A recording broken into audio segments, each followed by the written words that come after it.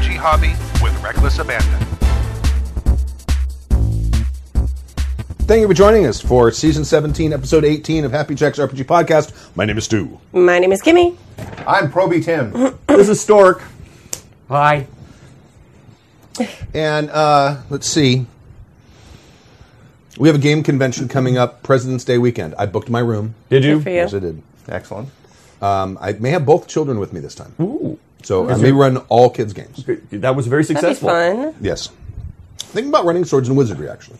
Yeah, I saw that on your post on the forums. I linked a kids version game that's kind of loosely based on Swords and Wizardry. Oh, really? Okay. It's called Dagger for Kids. I saw it. I didn't click on it, though. Okay, Yeah, I'll check it's published by Brave Halfling, who was the original official publisher of Swords and Wizardry White Box. Oh, So there's okay. a good connection there. Right.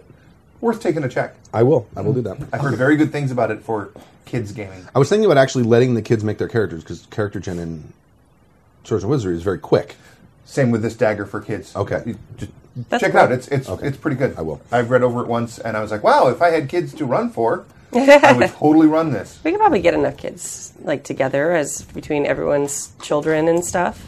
Yeah, my kids look at me and all of my hobbies like this, and they just shake their heads and walk away and go, oh, God. God. Zachary's waiting for the next time that we play a role-playing game. That's Nice. awesome. That's really cool. Yeah. The other thing, I told them that they want to start streaming Minecraft.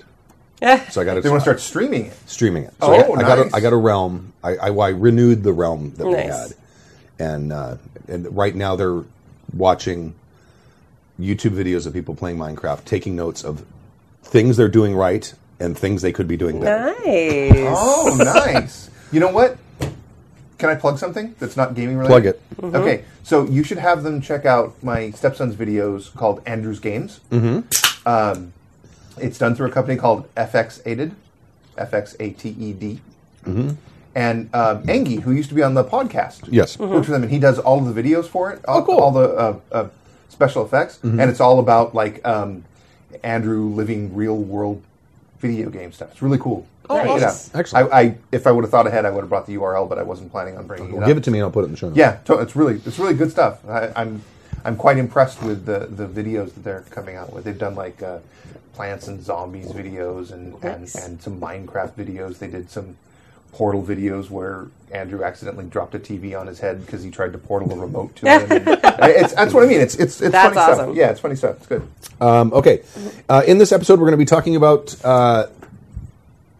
what is it? Planning versus improvising games. Oh, God. I changed the topic Good. this morning. Okay. Right. Surprise! Ta-da. Because the other one wasn't quite a fully formed idea. Gaz writes in with some questions. Talon writes in about PC versus PC conflict. Marco asks about game systems for the Expanse series, and Gurkuman? Gurkuman? Gurkuman? What do you say? You're the expert with G's. That's never going to die. Responds to the salty things email don't die that on the set show. me off. Ooh. Dun, dun, dun. The guy actually responded to, and I didn't put that in here, but I'll bring it up in a minute. Okay.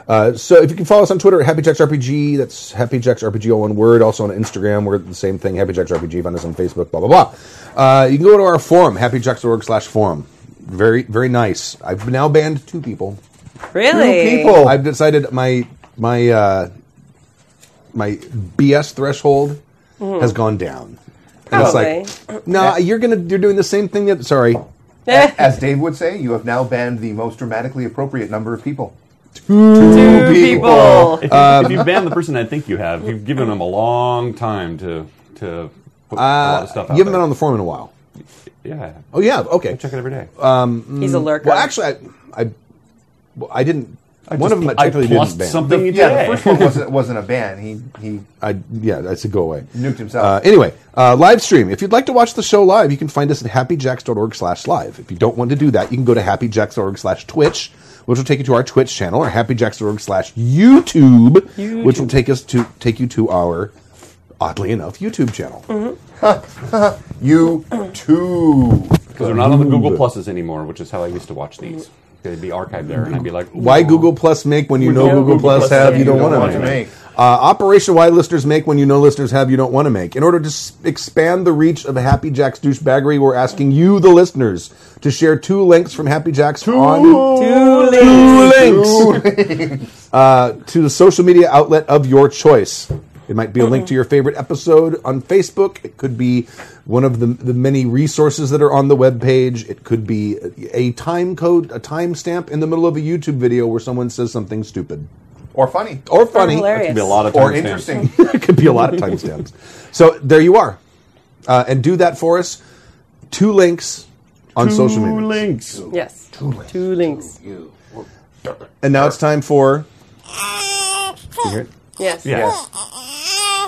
A tip of the week. I have one this week. Oh, that's Unless all someone right. else has one. All right. No. No, go ahead. Okay. Go for right. it. When you start a campaign, make here an interesting place.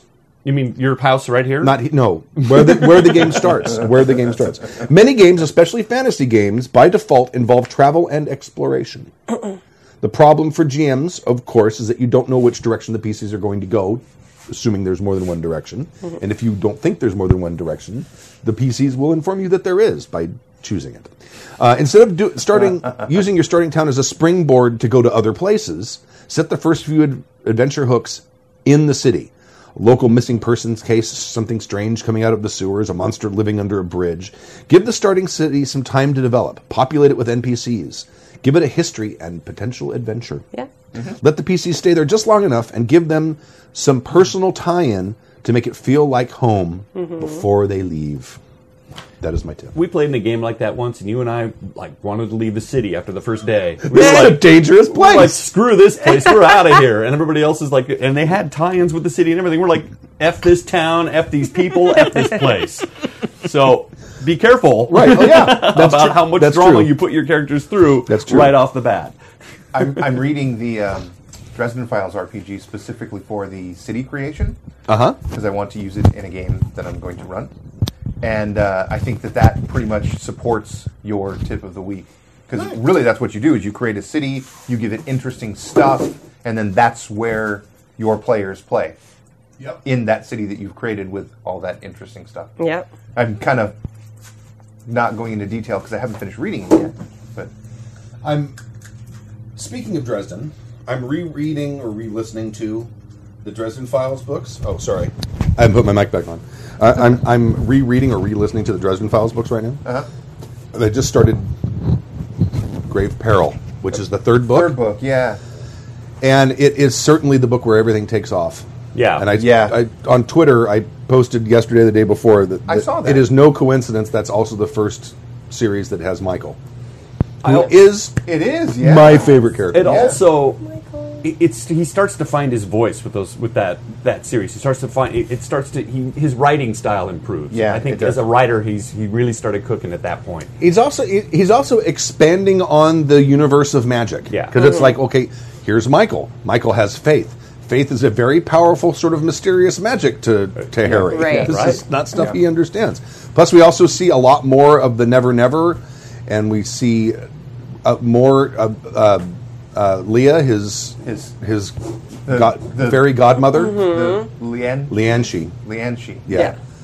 And she, but you start to see more of these pieces. That's also, I think, I'm not through it yet, but that's also, you meet the Black Court vampires, Yeah. and you meet all kinds of other creatures at the party, which I'm not to yet. But this is my second or third reading through it. So. Yeah.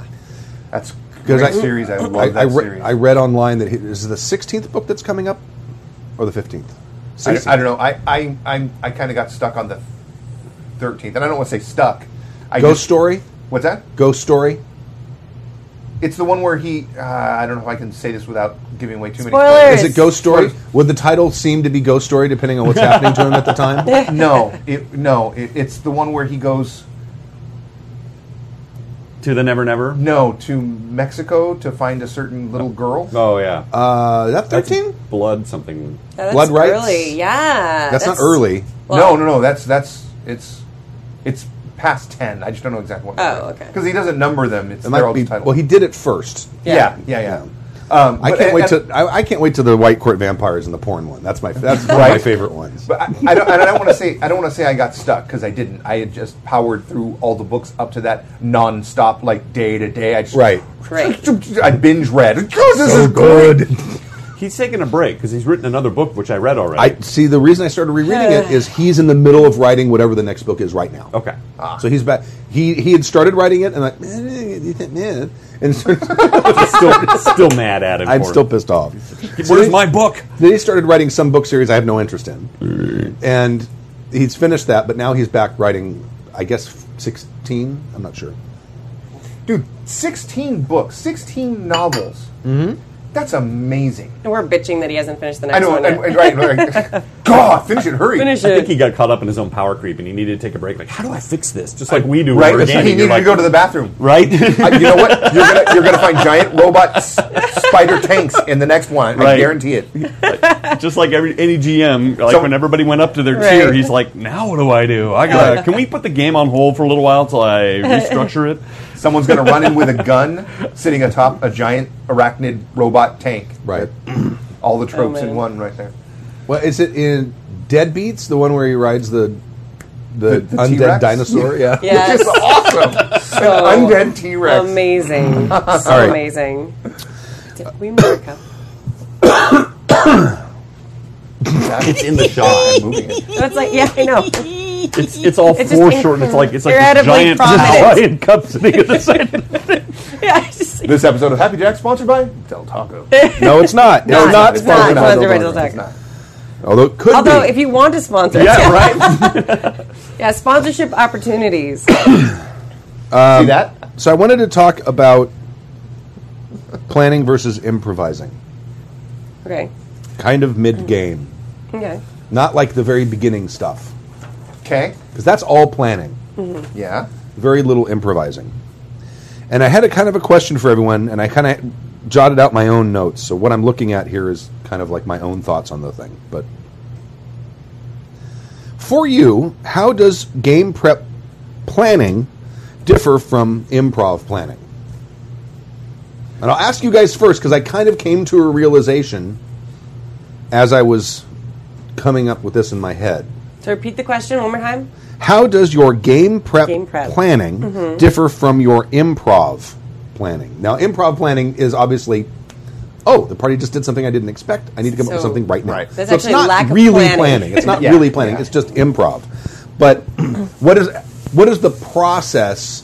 How does the process of planning out this is what's going to happen in the next game, or this is what's going to happen in the game, differ from the process of this is what's going to happen right now? Do you see what I'm saying? Well, your first big thing is I can sit down and spend days thinking about what's going to happen in the next game session. I have precious seconds to think of what's going to happen right now when they've decided to take that left turn. Maybe minutes. Maybe minutes. I mean, If you take a bathroom if break. you take Hey, a you know bathroom what? break, I'm hungry. Let's order dinner. let's order dinner. Yeah. But my point is, you don't get days to think about that unless it's the end of a session. Right. And True. But then you've fallen out of improvising and back into planning. Yeah. The Right. chat room, by the way, says that this was a brilliant move on your part, not telling us the topic ahead of time, so we have to improv our answers to this question. Oh, Yeah. check. Oh. Unintentional. Unintentional. But still, super It slick. turns out I'm terrified about not giving my players a good time. I feel guilty. I beat myself up. I'm full of self-loathing if I feel like I have let them down. So a lot of that is self-imposed. So I make sure I prep the hell out of a game ahead of time. Like I make sure every town, every city is named, every building is like, so that I know that when they go somewhere, I have a plan. I have a thing. I can do that. So I think I pay it forward. I spend a lot of time building my world so that I am comfortable if they decide to make a left turn. I'm like, okay, although I didn't plan for them to go into the crime boss's house, I can do this. I have stuff. I've Right. thought about who the crime lords are. So for me, I need to pay it forward. I need to front load it so that I feel comfortable when they make a left turn. Okay. Because I don't want to let my players down. I feel a great responsibility to make sure they have a good time. This podcast has, since I've been involved with it, has completely changed the way that I prep games. Even as recently as the now infamous Shit Zombies game. I used to plan games very D&D module like, because that's what I did. Right. Just running modules, and that is all sorts of prep, like crazy amounts of prep, and not so much on the improvisation, because theoretically you have,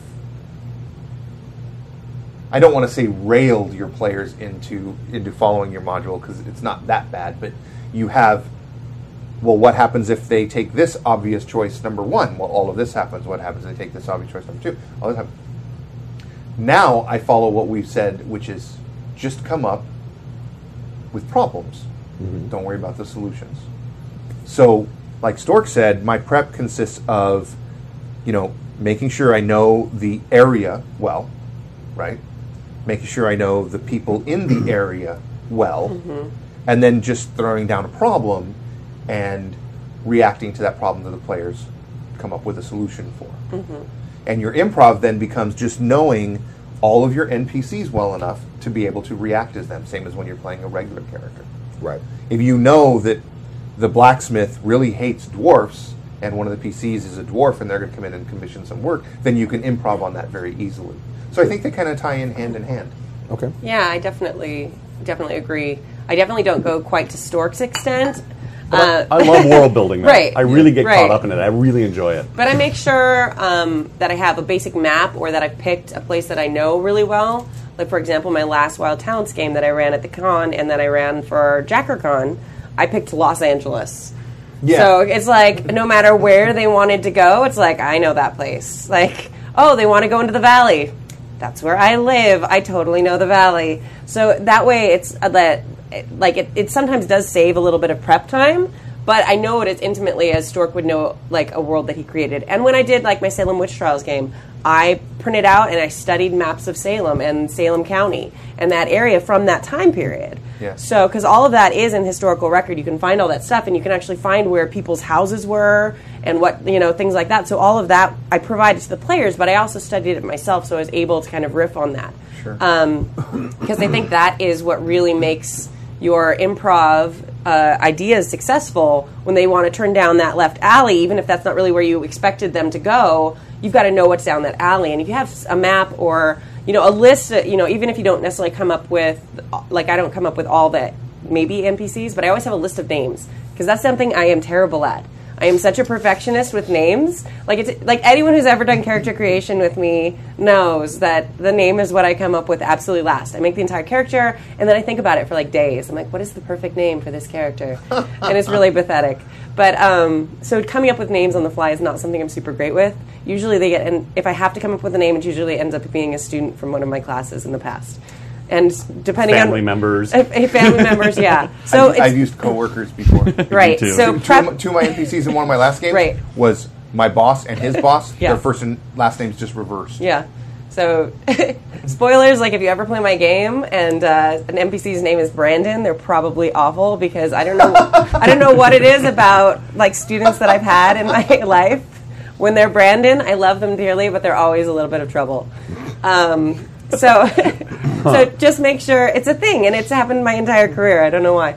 But just having like that list of names, so you can kind of skin whatever character you need on top of that name, and also those stats. Just having a list, especially for convention games, because you have to have all the stuff ready right away, of like generic person, generic bad guy, sniper bad guy, like all those things. That's kind of how I prep for improving, while with like actual NPCs that they're going to meet, they're going to be flushed out. They're probably going to be a character that I created individually, not just pulled out of the back of the splat book or whatever. So that's what I do.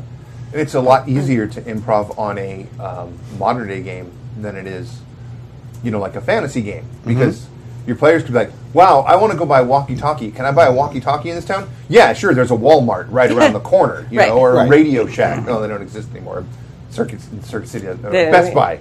There's Best Buy. Okay. But in a fantasy world, like, wow, I could really use a wand of ESP. Is there a magic seller in this town? we used to have a Well, chain called well, Square what- Deal Sam's where you could buy magic but items. then you have to be like, well, that depends. Let's see, how prevalent is magic in my setting? Okay, it's pretty prevalent. It's prevalent enough that there'd be a wizard in the town. Yeah, Is the there's probably population gonna be- high enough that- is the population high enough Yeah. there's going to be a wizard in the town? Probably. Okay, is there going to be enough call for him to have opened up a shop? Maybe, yeah. Okay, so maybe a wizard, he has a cart that he drags around the town. You know, so you have to put a lot more thought into that Sure. versus a modern day game. And it depends how mundane or unmundane the thing is, too. True, Because, yeah. You can also take your hometown and you can reskin that as a fantasy place. Absolutely. That's, yeah. Try changing the offset. You know how to do that? Nope. Settings. Click on that. Uh-huh. That thing. Change that to 600. Okay. See if that, and then ask them if the sync is fixed. Not 60, 600. 600. Okay. And if the sync isn't fixed, then we'll take There's it not to a save 12. button. If I click out of the window, does it save it? You just just close it, and it should be. Okay. And then ask them if that fixed it. Did that fix it? They'll tell us, I'm sure. The chat room I'm looking at isn't complaining about. Oh, yeah. Yeah, no, they they were. are. Okay. Yeah, they so- are. That's why I said it. The thing that I've noticed, the difference between improv and con prep planning, is that there really isn't a difference between it. There's the process you go through is exactly the same. It's just accelerated. Yeah. The only difference that I can think that I think is a real seriously important difference between improv and con game planning is when you are planning, mediocre ideas get thrown out. When you are improving, basically you're going to take whatever that first idea you come up with and you're going to run with You're it. going to Yeah. cling on to it like your, And your it- life depends on it. And you have to. Yes. That's the difference. You have to commit to what your the idea, because you don't have time to sit there and say, well, let's see, what would be the most... Right. Let me think about this. So you guys go ahead and eat. I'm going to sit here and scratch my chin for a while. Again, and that's think what about- bathrooms are for. Right. But even then, yeah. usually you're doing that because you don't have any idea. Yeah. You just want something, right? Yeah. So when you improv, you take the very first idea you come up with, Yeah. and it's like, that's the best idea ever. Ever. Because That's it's what the I'm- one I came up with right now. Yeah. Because it's the one we have. It's the one we have, yeah. Can you give us an example from one of the games of where that happened? Um, Oh, good question. Story. Ooh. We'll play. think. Sit haven't around had and enough scratch your caffeine chin for for a this. while. No, I'm trying to think because all that stuff blends in my mind. Sure. As How about being, one of the Inukai games? Something that's done. Let's not try the mode. Let's try Inukai, where the biggest thing is when you guys decided to leave town. on the second one where we got on the ships. No, the first Oh, okay. in the first one when you guys left. Oh, right. And You're like, oh. we're going to go on this mission, and I don't specifically remember. You were leaving with the women from the Lion Clan, and That's right. We ended up camping out there and stuff. Right. then once you got a certain distance away, the most senior of the Lion daughters told you that this was a ruse. We were supposed to lead you out here because your daimyo knew that you wouldn't allow him to be captured and he needed to be captured. And that was made up. That was made up. Had no idea. Yeah. Years no later, idea. the revelation. And the reason that it happened because you guys took the plot to go ahead and go to the lion thing.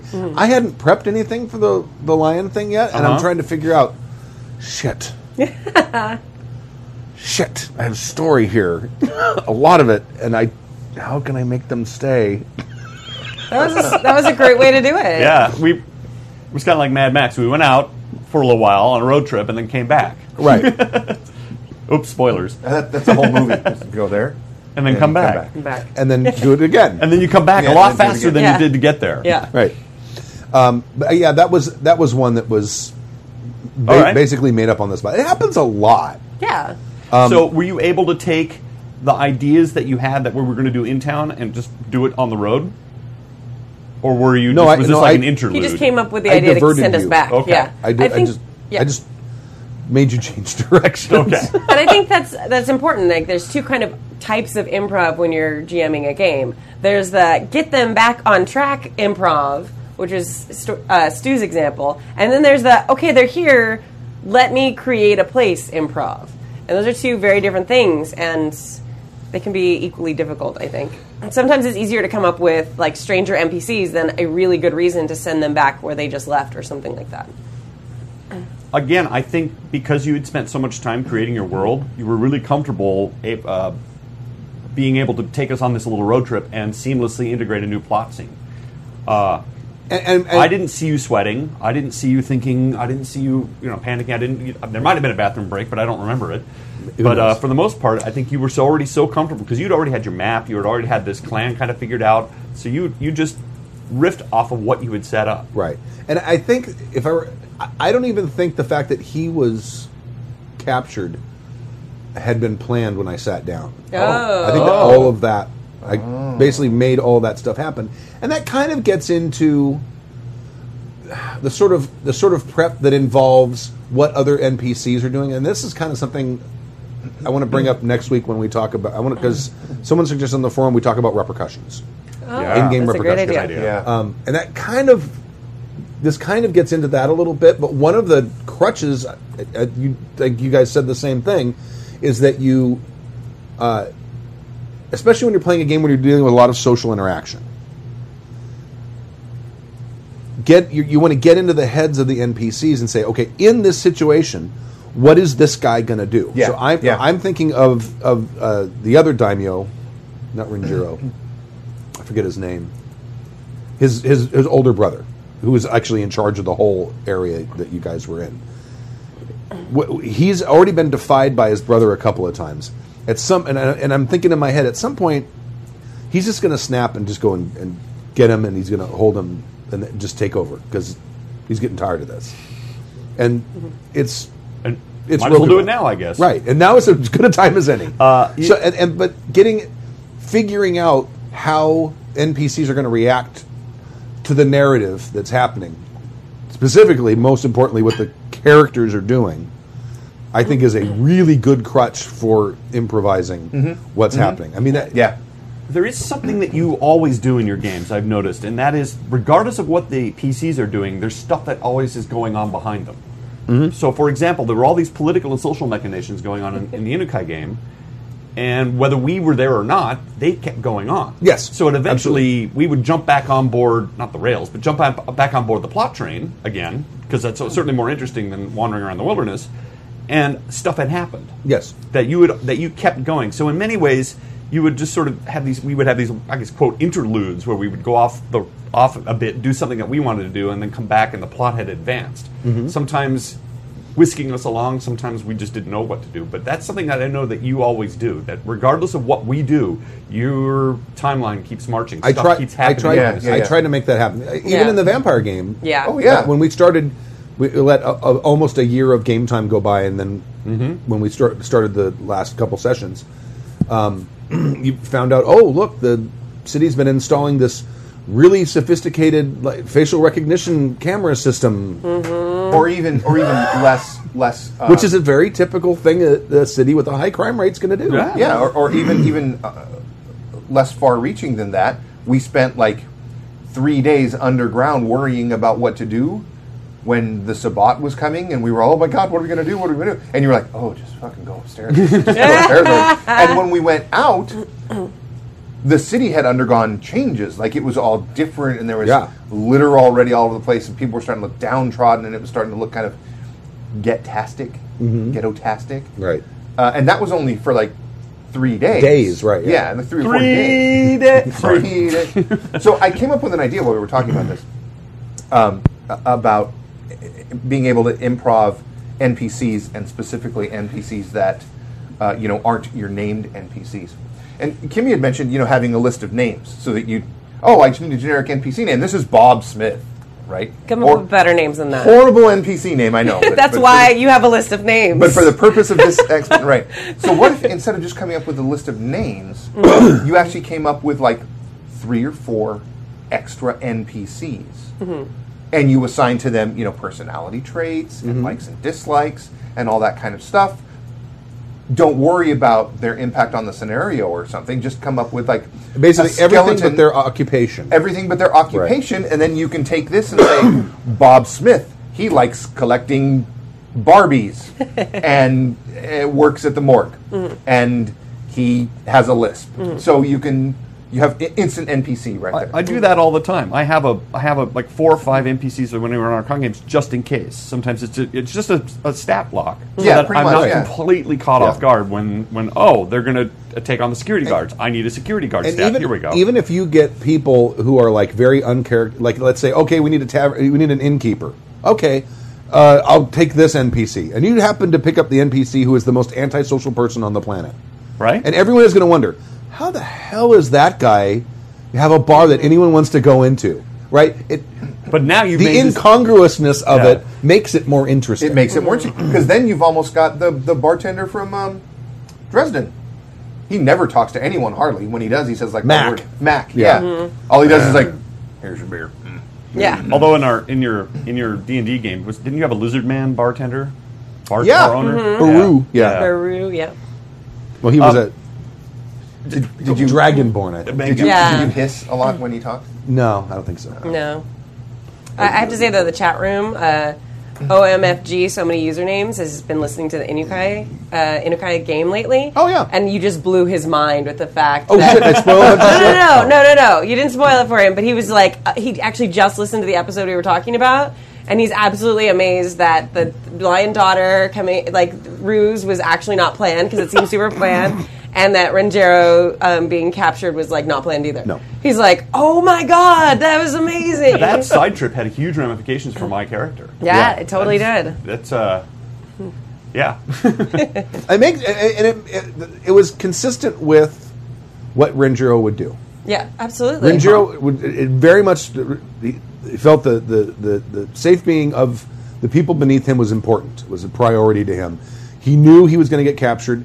Whether you guys were there or not, it just means how many dead samurai are going to be on the ground by the time he's captured. And Right. and your excuse for us being there was spot on, because had we been there, we would have been forced to. Oh, and yeah. He needed us not to be there and not be dead. And I don't think I was thinking this at the time, but it also took the guy in charge out of the picture. Right. And suddenly player agency is everywhere. It's everywhere.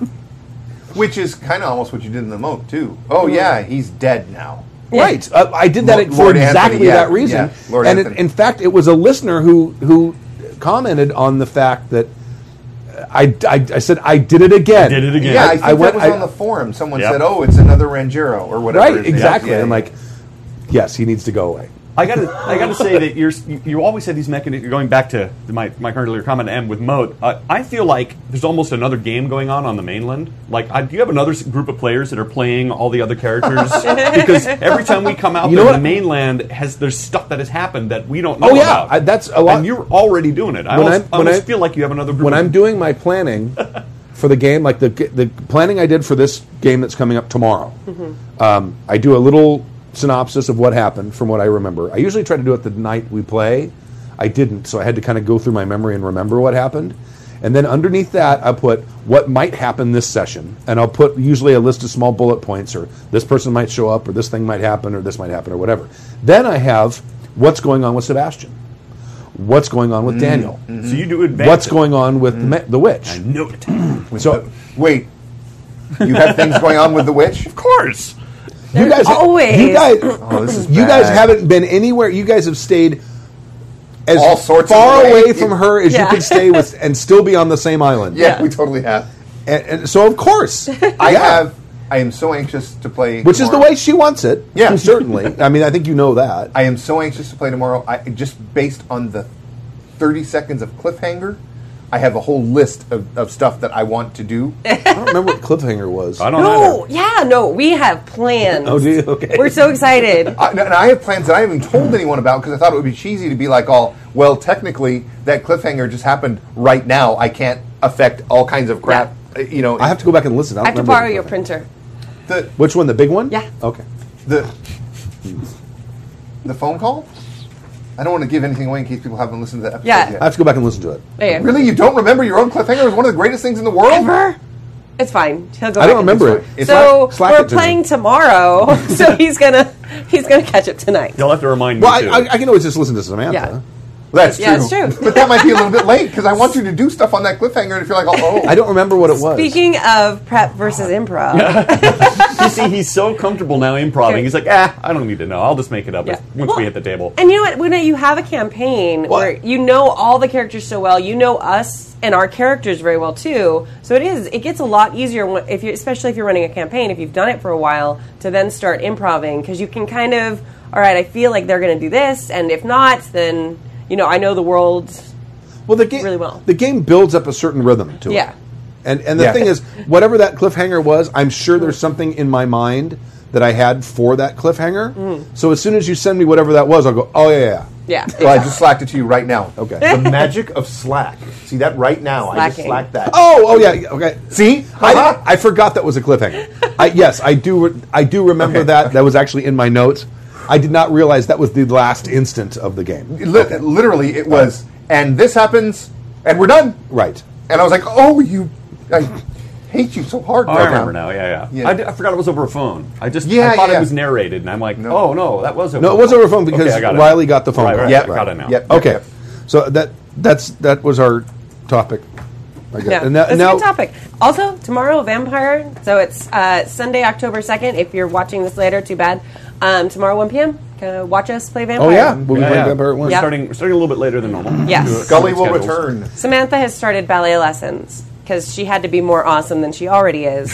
So Well, she has an R2 tutu, I know. and she wants to actually be able to dance in the R2 Well, tutu. because she made all the She's R2 good. details for the R2 tutu. Yes. And then because she's a dedicated cosplayer, she's actually learning to ballet dance. Because Yes. if you're going to have a tutu, you got to know what to do in it. Yeah. Because she's a completist that way. She pretty much says And all that applique I don't- 3PO, applique PO. applicable. She There's had a word for it. I don't remember what her word was. I don't R2 remember. details. R2 R2 details. details, She that said it was something on applique because there was lots of applique. I always thought it was hilarious because applique is, French. Oh. No. but yes. It's not, You'll skip this not stuff. the Boba Fringe. Yeah, go The check Boba out. Fringe. That's nice. That's a good That's one. it. That's another round of applause for Stork there. Yeah, Wow. if you go check out Samantha's Instagram, which is Red Pandroid, you can see her amazing R222 in its amazing glory. Amazing glory. It glows, actually. And when you press one of the appliques on the side, it beeps and tweets and stuff. One of Are the you R2 kidding me? details. No, it totally She's does. a completist. I tell you. Yeah, you press the thing and it makes R2D2 She was sounds. telling us a story about playing Fallout 4, and she was saying that she That's had to go amazing. and do all of the side quests because it drives her crazy to have something uncompleted that way. So of course, when she makes an R222, all the R2 details my do a God. different thing. I wonder if that bugs a lot of people. I wonder if a lot of gamers are like that. I am. I'm Yeah, like, I should- somebody spent time making this stuff. I'm gonna do all. Of I it. should stream me playing Fallout 4 because it would drive you batshit You're like, crazy. I don't want that. I don't want that. We I had don't- a couple it's people like- asking about us streaming video games, like in between our shows. So we'll have. You just ignore everything. I do. It's like I go through when you get out of the thing out of the Fallout shelter in the very beginning, and you go through the town. I went to my house, looked through my house, got my stuff, left, and followed the robot to another house where there's like some bees or something you have to kill. Yeah. And I'm like, Covered in bees. I'm like, well, this is an abandoned town. I'll go see what's over there. Off I went. I didn't check anything else. And then I came up to a gas station. The gas station, yeah, the And I'm like- rocket. And I looked at the gas station. I'm like, Yep, looks like a gas station. you got any guns? I don't see any weapons. See, I turned that into my base because it Wasn't has the that armor. that's where the giant thing of armor was? How did you not notice that? No, the giant thing of armor is in the town. I found that. Oh, it's in a gas station too, though. There's No, a it's on the couple of roof. gas stations It's on the and roof. stuff. It's on the roof of a building. The one I'm thinking of, the big. I use that. The first I ran one out you of- get is in the town. You have to jump out the building. It's with the. Oh, the yeah. Deathclaw. But then you make the Right. one, and then you have But I use the gas station as my base because it has the armor stand, and you take your armor there. Oh, it and you does have start- that stand. and start Yeah, fixing stuff. But yeah. I couldn't have made it, No, I couldn't have made your it. first armor is the stuff you get. and you don't have enough From the- power. No, You have but enough it makes a power to good base fight. because you have the tool chest there. You have all the tools you need. You have the lathe and stuff. So yeah, just. And I'm a So good. shitty shot too. I'm a terrible Don't shot. you mean a crappy shot? Oh, Up I next can't on hit it. Happy I can't hit the Jackson's side of a Video Game barn. Podcast. I'm in the powered armor with Yeah. all of the cool weapons, And I'm like, you know what? I'm going to run over here to the side because the guy in the Minuteman, he's shooting the thing and hitting it. Yeah. And I'm like, you know what? He's shooting it a lot more better than I am. I'm Yeah. just going to go hide over here. Yeah. And he did. I went and I hid over there until the thing died, and then I came back. I did and he's that like, too. thanks for your help. Part of my tactics was that I let the Deathclaw just chew up all these other guys, and then he lowered it down to the point where I could actually do it. Because if you run and hide, it won't target you. It starts killing Right, all the what are the outworlders, whatever it is. The chat room says we're boring, Tim. Yes. So. Okay. Thank you, and more questions from Gaz. I just don't play Fallout 4 at Oh, all. okay. It's really good. I don't play any video I've games. never played any of the Fallout games, but I started playing Fallout Shelter on my phone, Yeah. and I really like Fallout He Shelter. totally dominates that. He has actually maxed out the amount of caps you can have in the There game. was an upgrade that allowed you to have more than 1 million, Oh, good. but then they got rid of it. Oh, I play World of Warcraft. that's so mean. Right on. I play Half-Life and Counter-Strike. And going back many, many years, I play Rune, which is a great, fun game. Yeah, that's a great game. I love that game. Familiar. Rune was it was put out by, I don't remember who it was put out by, but it was, you were playing a Viking, and you were doing Viking stuff. Yeah.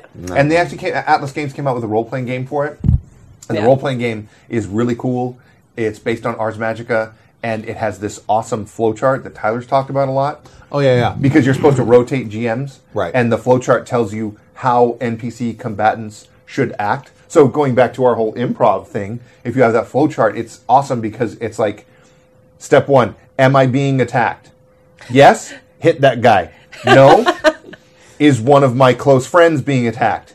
Yes, Hit that go guy. hit that guy. No, look for the closest person, and you go down this flowchart to tell you what your NPC combatants should do in any situation. It's pretty cool.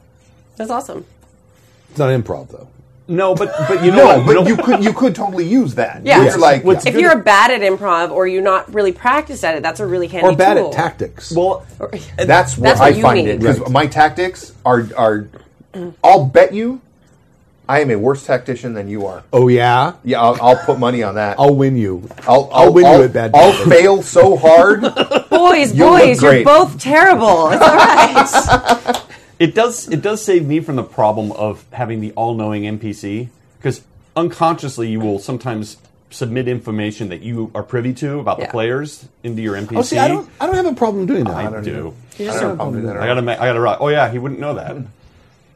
Yeah, I've never really had a problem doing that. If the players come up with I'm pretty good at firewalling what the players came up with for their solution and what the bad guys know. Yeah. Good skill. Yeah. I think the only time, I'm also terrible at tactics, which helps too. I think the only time I do that is once in a while during con games. Because, like, you're in a hurry and you're trying to, like, all right, and then suddenly you're like, keep talking. Maybe they didn't pay attention to that point, and maybe they didn't catch it. Nope, they didn't catch it. All right, keep going. Keep going. Metagaming. Thank you, and more questions from Gaz. Gaz. All hail the gods and goddesses of RPG, hobby, banter, and pure awesomeness. Thank you. Who's that? He had us at hello, Gaz. Oh, he's talking about us. Gaz here again. First Right? off, I would love to thank you all for the advice you gave me in my last email. Awesome you create, and the awesomeness you create every week. And again, corrections to my name. It is not related to the Baz stuff from Dickens. That's actually Boz. Boz was Dickens' pen name when he was writing non-Dickens stuff. that Stork mentioned. I used to have an online name that was Gazardiel. Gazadriel? Gazardiel? Jazardiel, Could be. which is a angel name for new beginnings. However, the Twitch streamers I watched all had trouble pronouncing the name, so I made it Gaz. But what does that relate with? Oh, no, it is Gaz. It's not Baz. Okay. Because, well, it sounded cool and was easy to pronounce. And yes, English is not my first language. I'm from the Netherlands and dyslexic, so sorry about all the spelling and grammar mistakes. None that I've noticed so far. Yeah, you're actually doing a all lot the better mistakes than have been my own reading. I wanted to write you with an update how it went with my game and wrote about last email. And I wish I got your great advice just a week before. See, I think he said it was in a hurry, and I put it as soon as I could because it kind of imploded on itself because that careful player and me are extremely stubborn. Neither of us wanted to budge and only got frustrated at each other, ending up me closing my books and killing the session. Oh, that's no good. But you know what, though? I give you kudos for Sorry, go ahead. I give you kudos for knowing that you have this problem and you close the books before it turned into fistfights or people started throwing stuff, because I've been in games where people start behaving badly. This was the ogre and the hag, where the hag was down underground and they had the ogre up above ground. And they basically had kind of a standoff. They had kind of a standoff, like, why would the hag come out? Well, she wouldn't. And right. I don't think I was on that episode, but you were giving advice on how to make that work. Kickstart some action. Yeah, how to kickstart some action. Bring the action. I am not proud of it, and I wish I used the idea that the hag shapeshifted into a bunny, because one of the Ettin's rewards was something fluffy. But because it's not on the spell list of the hag stat block I used, I never thought of it. I still have a lot to learn as a GM. But there is some good news. First, this was a one-shot we tried to get new players trying out new classes, and we learned a lot. Next session is planned in a couple of weeks because of real-life stuff, and we are going to have a new session 0, laying down some base rules, creating new characters for all, and building the world together so we can all have some fun together again. However, I now have a couple of questions. First, starting off, is related to the last email. You had the great advice, but if the players don't want to come to the bad guy, make the bad guy come to the players. That is great advice. But usually, the bad guy isn't stupid either. A higher intelligent monster also knows that it has the advantage in its lair, or it is at disadvantage on their turf, and is thinking like a player would. I'm not going out there. Someone might have put something sharp out there.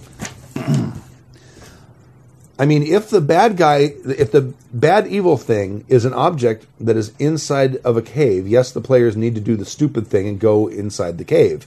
But how would you handle it when the bad evil thing is a monster that can leave the cave but is not forced to? For example, dragons have huge caves and usually a walking entrance and a back door just in case, at least in my mind.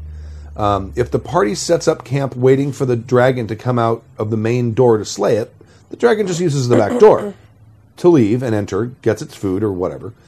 And well, ta-da, the back door has now become the main entrance and you're in a stalemate. How do you balance the strategic insight of the bad guys against the continuation of the story?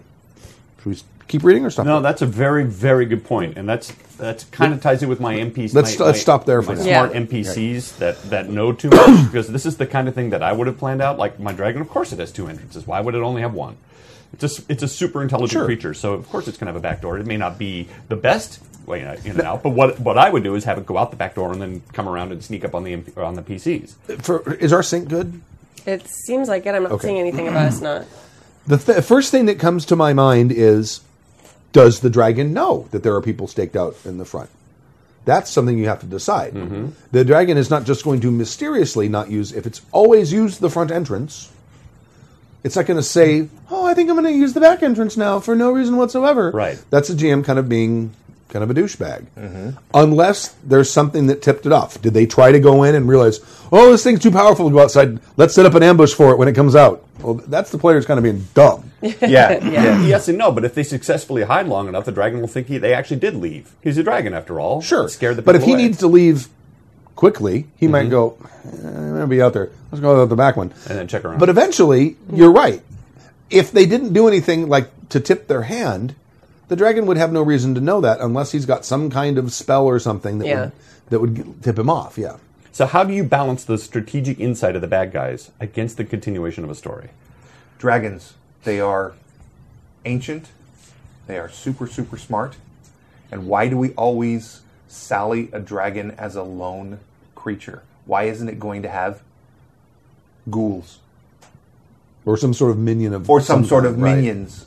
Or... Worshippers. I was just going to say, there have been a number of RPG supplements on dragon cults. Sure. Bunch of baby dragons that are still really freaking scary. Yeah, little whelps. Yeah. Flying around. Oh, God, whelps. You ever watch Dragon They're Slayer? so cute until there's 25 of them and you're going to die. Yeah. There's a scene in Dragon Slayer where the babies are feeding off the corpse of a dead virgin. Awesome. But my point is, if your dragon, and it could be any really big, huge bad guy like that, like a huge ogre, he's probably going to have orcs that or goblins that run around and are like, oh yes, master. Sure. Or humans. Or humans, yeah, bad evil humans.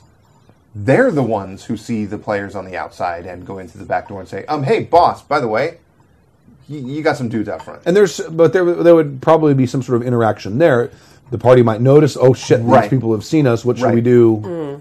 Right. And plus that gives you another layer to play with. It's not all of a sudden the players against a big, huge dragon. You've got the players figuring out, oh, there's a big, huge dragon, and they have followers, so we should probably take the followers out first. We should probably take the ads out first. Yeah. I think we're getting really caught up in this specific example of a dragon. Yeah, totally. This feels a little bit like something that Tim has thought about and is particularly annoyed by. No, not annoyed by, but it's something I've given a lot of thought to. Let's try this in broader strokes. Taking an example from the Moat game, I don't want to spoil too much, but it seemed that there was a big bad guy who we brought to us because we wanted to fight him on our terms.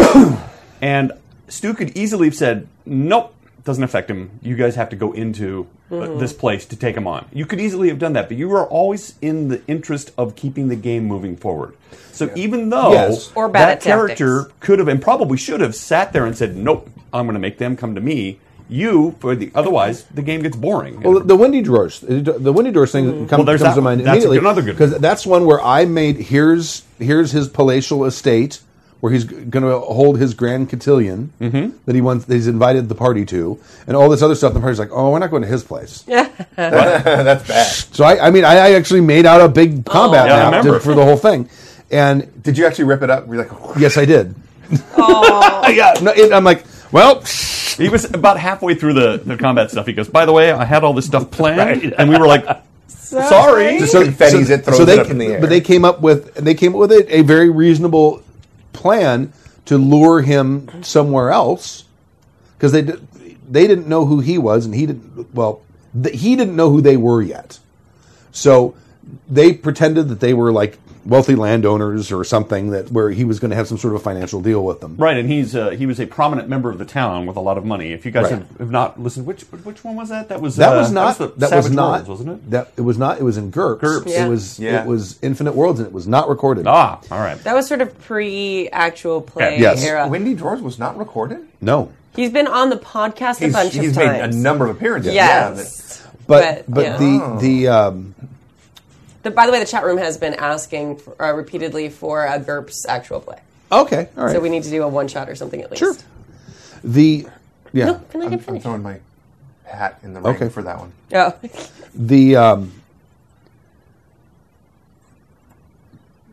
You have to look... Getting back to his specific question, balancing strategic insight of the bad guys through the continuation of the story, I am of the opinion... Just as I say that a player should do what his character should do, and no one should tell him he can't do that, if the bad guy is in a situation where he knows what's going on, and it makes sense that he knows what's going on, and that he would be walking into a trap, I would not have him walk into that trap. Yeah, yeah. If it ends up with a stalemate, there are ways you can force stalemates to end as a GM. You've got a lot of things that you can work with. Let's say we're playing Mode of Sin, and the Sabbat come back and they decide we're going to take this one town and we're going to keep this town, and you guys don't want to go into that town because fighting them on their turf would be too dangerous, and they aren't going to go fight you on their turf. So we basically have a stalemate. They're over here, you're over here. There's tension, but neither side wants to go and fight on the other side's turf. As a GM, how can you force their hand? That's easy. Okay, I'm in the town where all of the tourists come. You're in the part of town that is only local residents. Maybe suddenly on that part of town, now that you have to only feed on local residents, word starts spreading that people are disappearing more often. Or maybe more people are seeing things that they shouldn't have seen. Maybe the masquerade is getting a little iffy over there. Thin. And suddenly you're like, we really need to get that other part of town back because that's where all the tourists come to. Yeah. Or maybe there are vital supplies for the rest of the town that come in on that side. Let's say that's where most of the food is imported in Pleasure Harbor, which the Sabbat own. The Sabbat make a siege? Basically, basically they just say, you know what? Nah, we'll just leave it all here. We should... And suddenly, now you've got a smaller pool of people to feed on, and they're getting hungry. We should. And there's all kinds of ways the GM could sit there and force it to a head, make the repercussions of the stalemate bad enough where someone's got to do something. Maybe it's going to be the players, maybe it's going to be the bad guy, but force that. What other things, Stu? Because I really don't want you talking like that about the mode. Because I don't have those ideas in your head. If you can just not do that again, that'd be. Well, just think. great. No, that's purely the thing. But the point is, if you make the repercussions of that stalemate bad enough, and they would be eventually, there's going to be things that are going to happen that neither side is thinking of in that situation, and it's going to force one side's hand to the other. What you have to do at a GM at that point is you have to start thinking about. Okay, you know how your evil bad guy thinks as far as the strategic insight and everything else. How does he think when he's under a lot of pressure? Yeah. When does he break? Though you can push it until when the party breaks, but if you only ever push it to when the party breaks, that's not really fair. You also have to think about the bad guy. He's under pressure too. He's got things that he wants planned. He's got planned. He's got stuff that he wants to do, and now he can't do it because he's missing some of the resources because of the stalemate. At some point, where's his breaking point? Right. And you need to know where that is, because he might break before they do. And then when he does break, if he's a real smart guy, then you have to make sure that he tries to, when he gets on your home turf, he does whatever he can to sort of lessen the impact of that home turf, just as you would on his. Right. When does he decide to make his Hail Mary? Exactly. Right. Yeah. Let me ask you this, Stu. Have you ever just tossed the strategic insight of the bad guy out the window in favor of moving the story forward? Occasionally, usually it's not with big bad guys. It's usually with smaller things. But yeah, I mean, that's an option, right? Goblins are not necessarily the smartest things on the planet, and they shouldn't be played like that. That's one of the reasons I think that I have a bad rep for tactics, is because a horde of goblins should not be known for being really tactically smart. Yeah. Which is why there are so many goblins in my game, because or whatever, you know. Second question is also a balance option, but not story related. It's players. I only have 3 for the D&D. That is a small party. Now, if a party is 5 or 6 and loses 1 player, they're still a formidable force. If 1 player goes down in combat, 1/3 of the combat power is gone. If the player is a healer, then it's scrambling to get him or her up, and after combat, oh no, we are going to need a long rest, or else I will be useless. Right. I know that toning down encounters is a thing, and I'm already building my combat for 3 players and make sure that there is variety in the combat, so that there are easy combats, hard, as well as non-combat solutions if it fits, or if my players are creative. But you all know, especially Stork dice can be a dick to you every time. Now, for the actual question, a lot of you host con games and are players in con games, and at the beginning, or even to this day, you have low player games. As we all know, dice can be random, and Stork knows not all dice rolls are great for you. Stork knows. What do you do when, after 2 hours of playing, a player dies or the magic character has become useless because they blew their big spell load because of crappy rolls and hasn't had a chance to recover? Load. Still, you were really hoping we'd just go right by that, weren't we? Sorry. LOAD. Still having 2 hours to go, and suddenly the party is crippled. We've had that happen. 5e, that was a big deal, which was we would have combat, and then we'd spend like a day resting. Right. It happened all the time. That was like one of the faults of the game. We're like, bam, bam, oh, now we can't do anything anymore. We're just going to set up camp right here. And we did. You guys did that. It's like there's a big door, and there's like giants or something. I don't remember what it was. And we you killed them, and you got in, and you got up the stairs, and you got up to this big door, and you're like, we're spent. Yep. Let's camp out right here in front of this big door that we can't open. Right. And you were like, but that's part of the flaw of that game is I can't do anything anymore. Yeah. And when we do push on, we got clobbered. Because you don't have any dailies anymore. You don't, your healer is down to like his like heal light wounds, and that's it. And yeah. Well, and I think the hard thing about that too is, Like it makes you choose between like doing well and tactics sometimes, because you're not going to. I mean, any smart adventurer is not going to go to that door and camp there. But so then it sort of brings in that metagamey thing. You're like, well, we have to be powerful when we fight the dragon. But if you really got to that freaking door, if you were a real adventurer, you'd probably go through no matter what, because you know that was the best shot you'd have. You just wander down the hallway. You certainly are not going to fall asleep in front of the big door where you know the bad guy is behind. So when that happened, did you take steps to? No. Okay. No. But I'd let it go, because why not? I also they were quiet when they, and that's a big fault of that system, which is you need to be fresh to combat the anything. 10-minute work week, because all of those, it's true, because all the encounters are structured around you being at full power. Right. When you go through and you generate your monster, there's it says it's based around having your dailies and everything fresh. So actually you're supposed to have a lot more combats in D&D than we have. No, you are. The way the game is set up, you're supposed to have like 4 or 5 per session combat encounters, and those all may take place in the course of one day. Yeah. So it is like fight after fight after fight. So you really have to conserve your daily stuff. Yeah. You're not supposed to blow it all. Ours, at the time, there's only one combat per session, and it's usually a few days between sessions. Yeah, everything. Boom. Nuke it all, everything. right? Yeah. That's why I think someone actually wrote in about this. That's why even hard encounters in my game were almost a cakewalk. Yeah. Because the party never had to say, "I want to save my daily." I may need that later. Yeah. Right. Mm-hmm. Do we answer his question, or did we not answer his question? How do you deal with we talked a lot. Yeah, we did. When it gets cut down, I would just nerf it. I mean, if you got someone who's like used all his spells up, give them an excuse to have a long rest.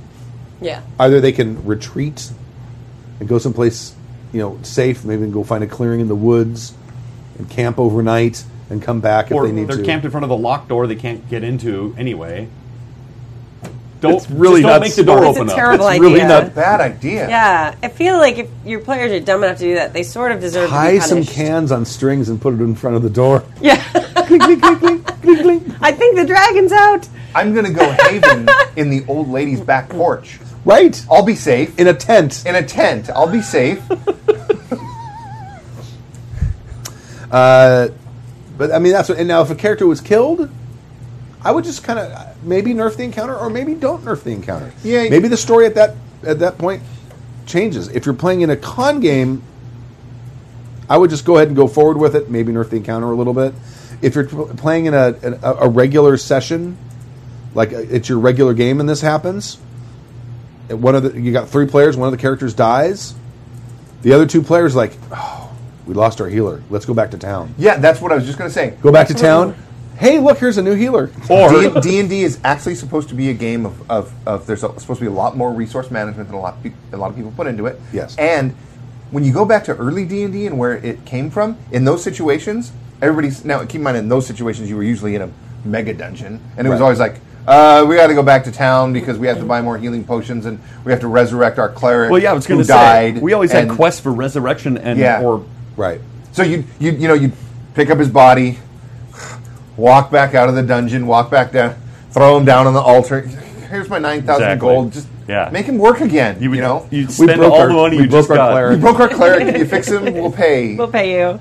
And so there was a lot more of that, which we don't do now in current D&D as much. Right. And maybe that's the answer is get back more to that kind of old school feeling on that stuff. Some of the most fun I ever had was going back and having your player either resurrected because you couldn't afford, or reincarnated. Reincarnated, you come back as a centaur or something. But because you couldn't afford the resurrection, or even just reanimate. Yeah. So you're a zombie now until you can afford to get resurrected.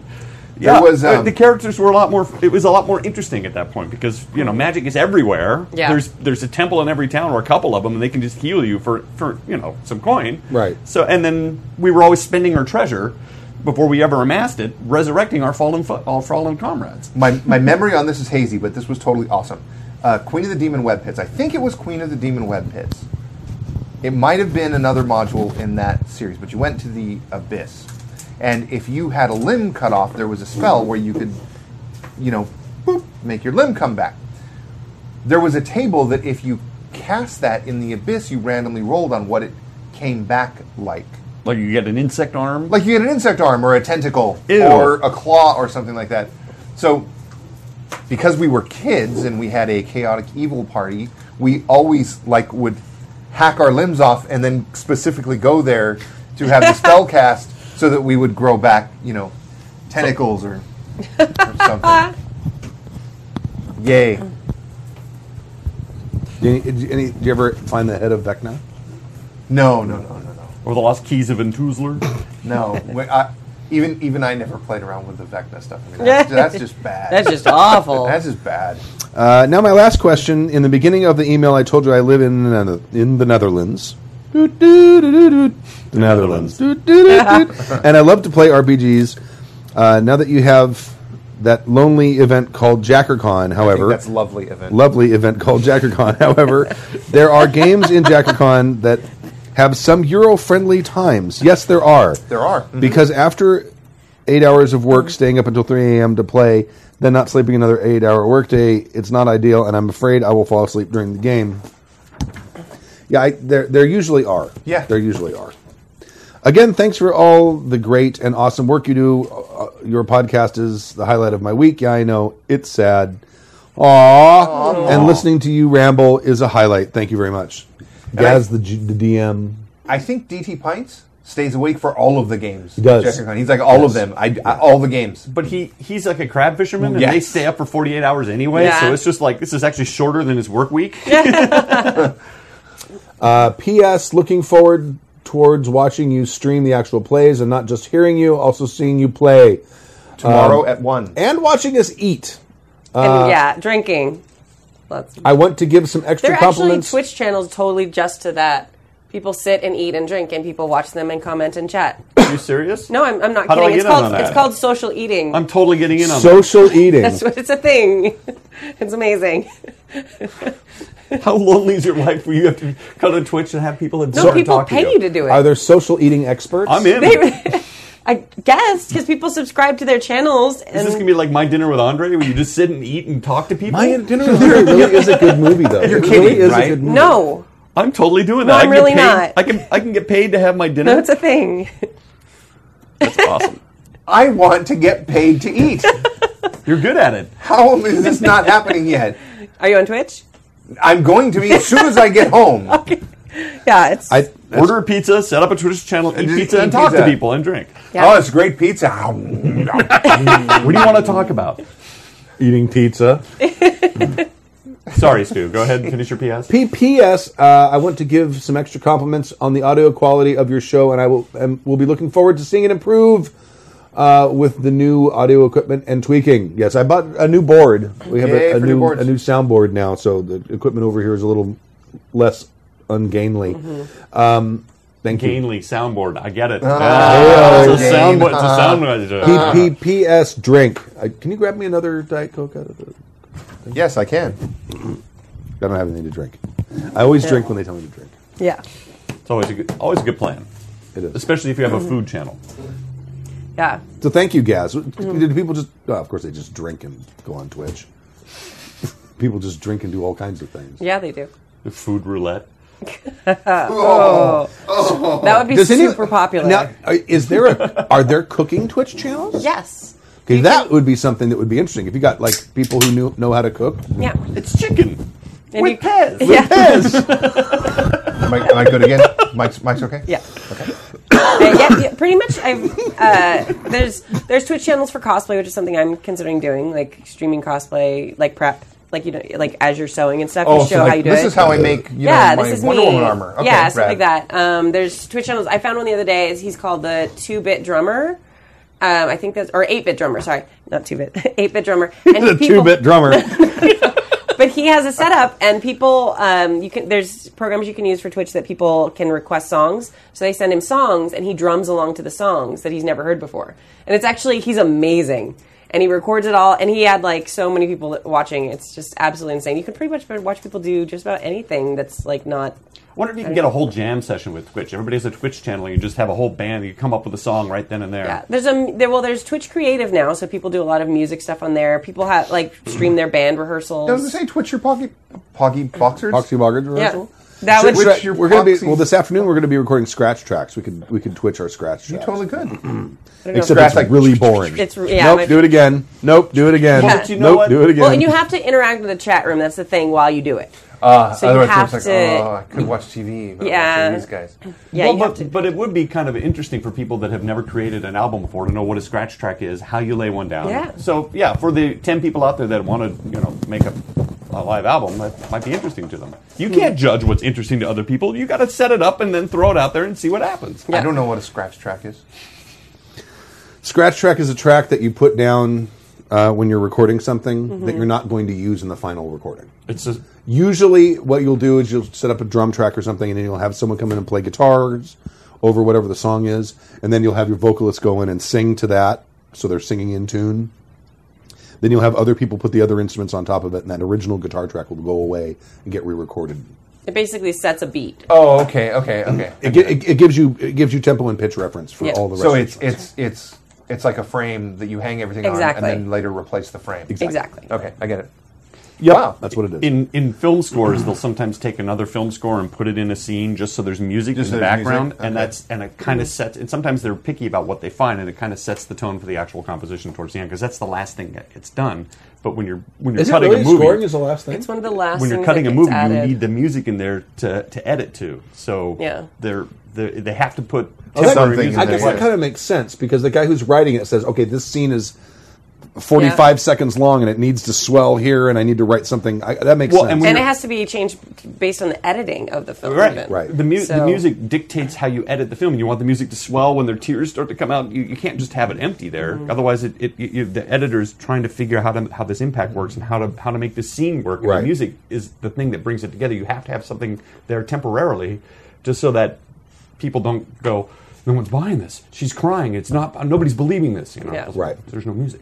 So that's why one of my friends, Bear McCreary, is a composer, and that's why it's really hard for, especially composers who are working on television shows, because they have such a short turnaround. Yeah. Because it's like, boom, the show has to be edited pretty much, and that's what they work on the music, but then they have to change it all when the final cut of whatever it is Oh, is yeah. done. Did you ever see Well, Forgetting it's a- Sarah Marshall? Dramatic tones. Yes. Yeah. I can mention this now because it's coming up. Episode 4 of Hell's Kitchen, the current season that's on right now. The Boggards are on episode 4. Yay! Oh my gosh! 4. I think it's 4. Do you know what I watched last season? Like Me I've gone, too. I've gone through every single episode twice, going, "How did I miss them? Where did they go?" Do you realize we recorded that almost 2 years ago now? Yeah. That's how far ahead they record that yeah, show. absolutely. It's insane. They do 2 seasons a year, which I didn't know. But they record way far Yeah, ahead. yeah. I was So- I was in the studio audience for one of the episodes. Oh, really? Yeah, you can actually see me for 2 seconds when they pull back Brilliant. That's a about how much screen time we'll get. Yeah. a curtain right over Gordon Ramsay's head. Yeah. He's Yeah, much they- taller in person. Dude's huge, And he's he shook super rich. He's like 6'4" or 6'5". he shook my He's hand tall. too. I still haven't watched He it. smells good. Did you Yeah, notice that? He he's smells good. Yeah, did you Bet see he his does. feet? Huge feet. Oh, yeah. He's got monstrous big feet. I was like, "Damn, dude, huge." Of course he does. There's stuff. There's like, Stu. But the episode 4, which I believe they've had 2 episodes now. I just watched So the no- first one last night. Yeah, Was that the first? No, they've aired the second one though, right? I watched it on Hulu. So Okay. I own. I think the second one's aired, so in 2 episodes. But episode 4, 2 episodes. when they start talking about pirates and fish as being the main ingredient, that's us. Oh, that's So so hopefully awesome. you'll hear, and the reason I bring that up is because they said, okay, here's what we're thinking of, here's the amount of time we're going to have, and we sat down and we modified a bunch of existing songs we have, original and traditional stuff, and made them about fish, and wrote 8 of them, I think, Right. because there were 8 choices of 8 fish. different fish. Yeah. And then we get there and they're like, oh no, these are way too long. We're like, And they're No. like, it's like, so you guys work on them and cut them down in length. And they had to be like, It just had like Too many 5 months. to 8 seconds. Yeah. Like really a fish short. is a fish is a fish. A fish. So we start. So it says, you guys sit down and work on that. We'll come get you when we're ready to shoot. The guy walks out the door. No shit. A minute later, walks back in and says, "Okay, we're ready for you." So your songs are like salmon, Slightly longer than that. Slightly longer than that, but not much. Not much. halibut. We really did make it work, though. We did. Make it work. And what we longer. did is we scrambled and we were talking to each other. Well, what we can do is this one. Which song is it? As we're slowly walking out through the big grand entrance, Talking about improv, because I was terrified. But oh man, it worked out. We'll see what And he how it doesn't like to ended up. edit, so Oh, well, No. whatever happened. I'm so glad that it hasn't happened yet because I've been dreading coming in here and going like, dude, I totally missed your episode. I feel so bad. Like, how am I an idiot that I missed No, it? we haven't not been able to talk about it because it's Yeah. You know. Been In fact, secret. we've already probably peeked behind the curtain too much for people. Like they shoot those ahead of time. This isn't real time. It's like that was 2 years Well, ago. He's been. I mean, that's why They're he's pretty able to open do with these that. other things. Yeah. There were a That's couple why he of has them. 8 different TV shows. Right. Oh, There were a it's a couple of big pictures deal too put on because Facebook, so- the people who do it, they sleep. They're like Oh, yeah. cloistered and Yeah. put on a bus, and they're Ostensibly, they kept can't it- comment on it. Well, yeah, but they don't let. I know they're that not- from the TV a cooking competition Reddit that I follow. Oh, really? And every once in a while, it's not that show; it's another show. His Master Chef Yeah. show, which I love. That's show. a great There's show. been a couple times where people on the Reddit forum have found that some of the people who are on it are actually, oh, look, he's in that TV show too. Interesting. Oh, So- there was a. This is crazy, but one of the winners of one of Hell's Kitchen, he was actually on. Dancing with the Stars. No, the cooking show that came from Japan, Iron Chef. Iron Chef. Iron Chef. He Yeah, was- they do he that was a lot. A sous chef on Iron Chef for a couple episodes before he won on Hell's Kitchen, which Yeah. I was like, There's actually Are you telling me reality television isn't real? Is that what you're saying? No, but there is actually or like Storm. a Yeah. TV chef cooking competition. Like that's a thing. Yeah. So a lot of the people who've been on Top Chef or something then come on as they start working on other shows or they enter other Yeah. competitions. But some of them do actually plant actors who I have no idea if their food is actually good. But Well, I imagine if you're being a sous chef on a show in the background, you're probably an actual chef. no, that is yeah. Because if you're not on, if your screen time is always in the background, I would imagine you're actually a chef. you're a dude, yeah. You're doing what it is you're supposed to do. Yeah. The general consensus is there are actual contestants, people who are there and have applied, and they're usually the winners, but they usually lace the casts with actors and stuff to make sure that they have interesting personalities. And it's things always like more that. entertaining when, especially with him, Yeah. with Gordon Oh, Ramsay, God. if the person is doing a bad job cooking. No, that's the thing. They have. I think on Hell's Kitchen they hire stupid people because I watched the first episode. I'm dead serious. Or I watched- actors who can play stupid people. or actors who play because I watched the first episode and on their signature dish challenge, someone used canned clams, and they Oh, yeah. didn't make their Didn't- own pasta. yeah. It's like. How many episodes has he done this, and you don't do that? I Well, mean, it's like American Idol. The auditions are actually like the second or third round of auditions Yeah. that you see. They let in the best and the worst. Yes, totally. Because they want it to be interesting and people. And I know with Project Runway, they keep the broken toys around, or they Yeah. put them in and bring them in as designers because it's much more fun if you have Absolutely. somebody that is prone to temper tantrums in the Yeah. in the Oh, workroom. yeah. Makes more interesting television. yeah. All right, so the chat room's like, Blah. Yeah. PC versus PC conflict from Talon. Someone read it. I'll read it. On the subject of PC versus PC conflict, I have found that keeping dice as far away from that SHIT helps immensely. When Mika, my fiance, and her best friend Amanda first played, they ended up in a bar fight. Good job. Mika was a Dragonborn fighter, Charisma 8, wielding an Executioner's axe, and Amanda was an Elf Ranger half her size. They were both drunk in game and in real life. So when Amanda stated her character, Airwolf, swung at Mika's character, Stab, and then they both proceeded to stare at me as if I'd started it, and then said, and I said, and then, in the style of Tappy's only foreign accent. And then? I sound like Scooby-Doo when I do it. I can't do it. There you go. 15 minutes of amazingly drunk roleplay later, Staub and Airwolf had made it from inside of the bar and out into the streets as I narrated a crowd of sailors and citizens that had gathered to cheer them on. Not a single dice was thrown. Thankfully, that shit hurts. Additionally, both characters ended up forming a bond afterwards. In my opinion, asking PCs to roll when trying to affect character is a cop-out. I think that's the correct... Turning the page. Spelling. Yeah. If a player is going to create party drama, then role play that. And yes, that means trying to kill characters off as well. Players know when the rest of the entire party has had enough of their shit. So he really likes that word. He does. So make up and help fix the problem. Man up. So man up. Sorry. It does affect the Yes, sentence. it totally does. So man up and help fix. By the way, okay. We'll get to that in a moment. Uh-oh. And help Triggered. fix the problem. Are you about to woman up? I am about to woman up. And help fix the problem when they all start beating you in your sleep with soap and socks. That's from Code Red. Full Metal Jacket. Full Metal Yeah. Jacket. Men. Gomer. Few good men. Or Pile. Pile. So, Sin Merely, Talon. Same as? Sin Merely. I like Sin Merely. It's Polish. Okay. Watch someone say that and say Polish, and I need to polish off this whiskey. I think he meant to Polish? watch somebody mess it up and say polish instead of Yeah. Polish. Like, Yes. It's polish. What? Polish. Like in the East Coast, it's polish. Yes. Now, I don't know about combat. I think combat, that needs to be...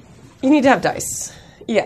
There's a game system that's already built for doing that. Let's Yeah. go ahead and just Let's use those When rules. you're talking about, I'm going to roll my convince skill to convince another PC, I generally tend to agree. We've talked about PC versus PC conflict with social skills before, and I think the consensus was use the skills more to help. Like, if I'm going to try to convince Stork's character to do something, and I'm a social character, I roll my convince roll or whatever it is. It doesn't convince you. It maybe allows you, the player, to give me some insight into why what might cause your character to change his mind, so I have a tactic I can use for that conversation, but it shouldn't determine it. I think... Go ahead. No. Okay. I think PC versus PC conflict is awesome. And I think if it happens, it's great, especially when it's role-played well. I think that you should probably, whenever possible, stay away from PC to PC combat. But that probably boils down to my personal views on fighting. But you should stay away from it. But if it happens, I think you need to follow the combat rules. I mean, like, there are a number of times, and I say this with all love to you that I have, Stork, but there were a number of times where my hand has been inches away from grabbing dice and rolling them and firing you off a little slack that says, I'm just going to punch him in the face. I can't, I'm going to punch him right, I'm going to jump, I'm going to crawl up his leg and punch him in the face. But I think you want to try and stay away from actual PC on PC combat whenever you can. I don't think that helps the role play in the game at all, but sometimes it happens. It depends. And when it does, And the thing follow the is, rules. that is, why do we have game mechanics? Is to take situations that have an unclear outcome, Yes. and give them a clear outcome. Right. Yes. Okay. If you have a situation where you have two player characters that are saying we need to go left, no, we need to go right, and they're getting to the point, and it gets to the point where they're actually going to fight over it, use the combat mechanics, have them fight over it. The guy who wins the combat, guess what? We're going left. Or It's- when you're- one you're- character is being super disrespectful to the obvious Prince Empress of the islands, and she deserves more respect than that. Yeah, I think but- it's important though to and you man slap him. yeah. Why is it called man slapping? Why do you want to call it bitch slapping? Because he might take exception. But Oh, dear. good point. But I think that Walked right into it. Yes. yes, he's going to general Here, neutral look at slap my- somebody. there's money in there. Unzip it. Go that way. Here. I'm stealing your purse. Okay. All leave right. her- Oh, Hold there. the curtain. Hold the Yeah, I brought I brought.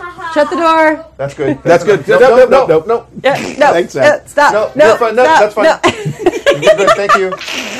Thank you. Super professional. Dogs and cats living together. Mass hysteria. I heard the music a few minutes ago. I'm like, it's coming. It's coming.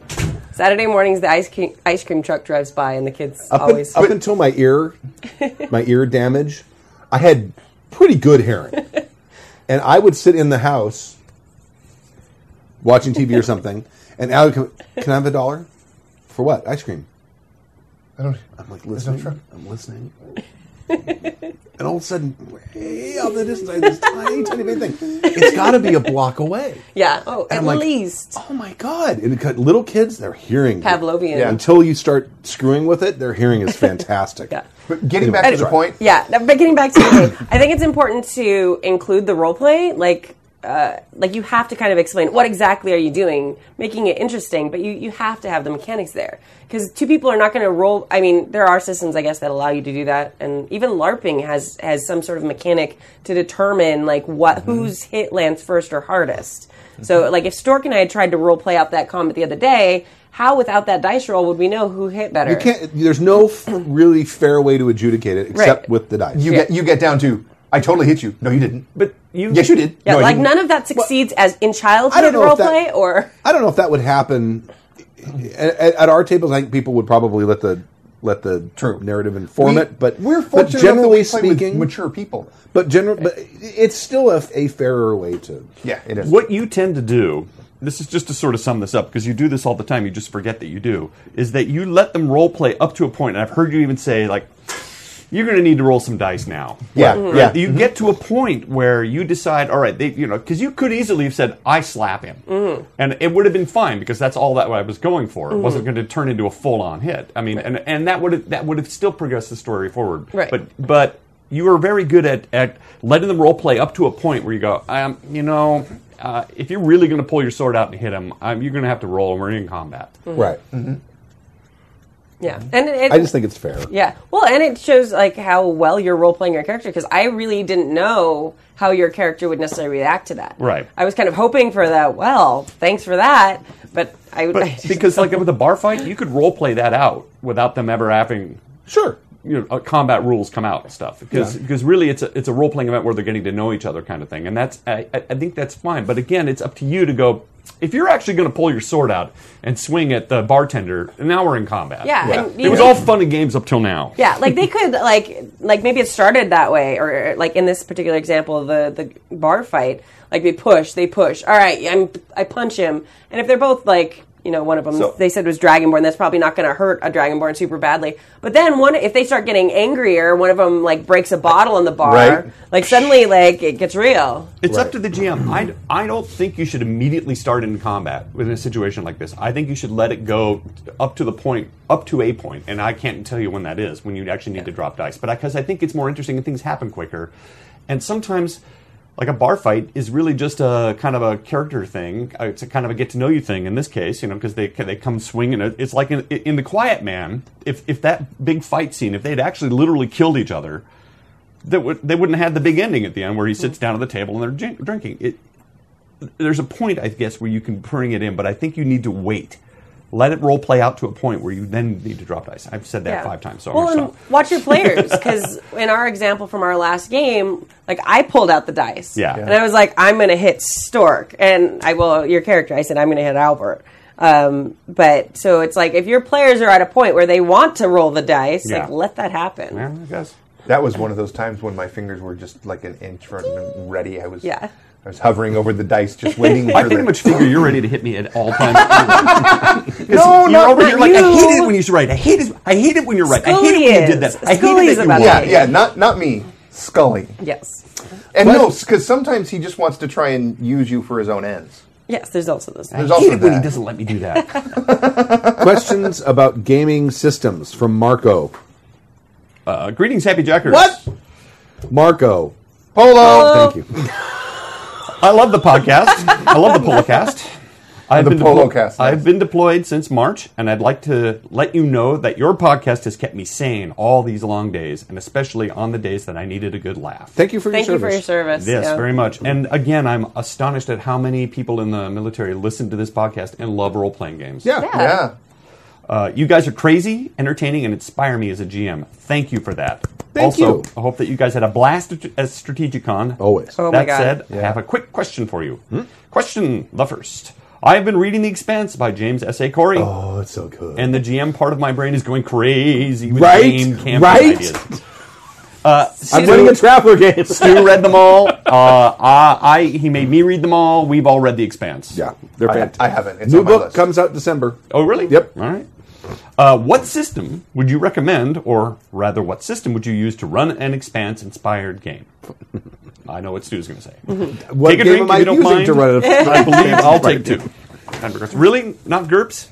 No, Traveler. I get that, because that's what you're doing. Yeah, that's. I mean, that's. And the new Shiny just came out, which is the new version of it. Yes. But I think Traveler. It's a science fiction based role playing game that has various tech levels, and you can dial in. Like we're playing Tech 10, just when jump happens, but you could dial it back to Tech 9, and you've got domed Where- cities on other planets. And Where would the breakpoint be when you would say, I want to run a science fiction game, but I don't think I'm going to use Traveler, I think I'm going to use GURPS instead. Well, you know what? For something like this, which is pretty much hard science fiction, GURPS gives you. I haven't read the whole book yet for Traveler, so I can't say that it doesn't give you this. But I know in GURPS that, like, okay, what are the rules for vacuum exposure, and what are the rules for this, and a lot of that stuff is there. Because it's in there somewhere. If it's not in the basic books, it's in the yeah. it's in the space. I can't remember what it's called. There's a space world book. I think it's called Space. I think it is. But Space. It's a good title for that. it is. They tend to, like, they're pretty Generic. self-explanatory, generic. With their like, generic What's universal their weapons. horror book called? GURPS Horror. Or yeah. Right. Where can you get, low-tech weapons? GURPS low-tech. The only reason I would go for GURPS in my mind is that, I don't want to spoil the books, but they're, you need to have a huge disparity in tech level. I mean, because there's something that is so far beyond where Yes. they're at that I'm not sure Traveler covers that. It could. I mean, a lot of that stuff. I think the stuff you're talking about in that is going to exceed the limits of almost any game system. That's why I thought GURPS would be good, because you can just it's almost effing magic. Is it like a tech level disparity? Is that it's so great? It's a that- huge tech level disparity. like amazing, like I really don't want to say, but yes, it's a huge tech level. And that's the thing that sticks in my mind, because you could then just pick and choose whatever you wanted from the GURPS book and make it applicable because it's effing magic. Yeah, that's true. Yeah. The closest thing you have to a magic system in Traveler is psionics. Yes. yeah. But I mean, those are two I would look at. It really depends what you're going for, because the thing is, reading the book seems a little pulpier to me than the TV series. If you go by the book, you could run it. You can run it in Traveler. You could even run it in Savage Worlds or something like that if you wanted to. If you were going to play the way the TV series plays, which is really gritty, Yeah.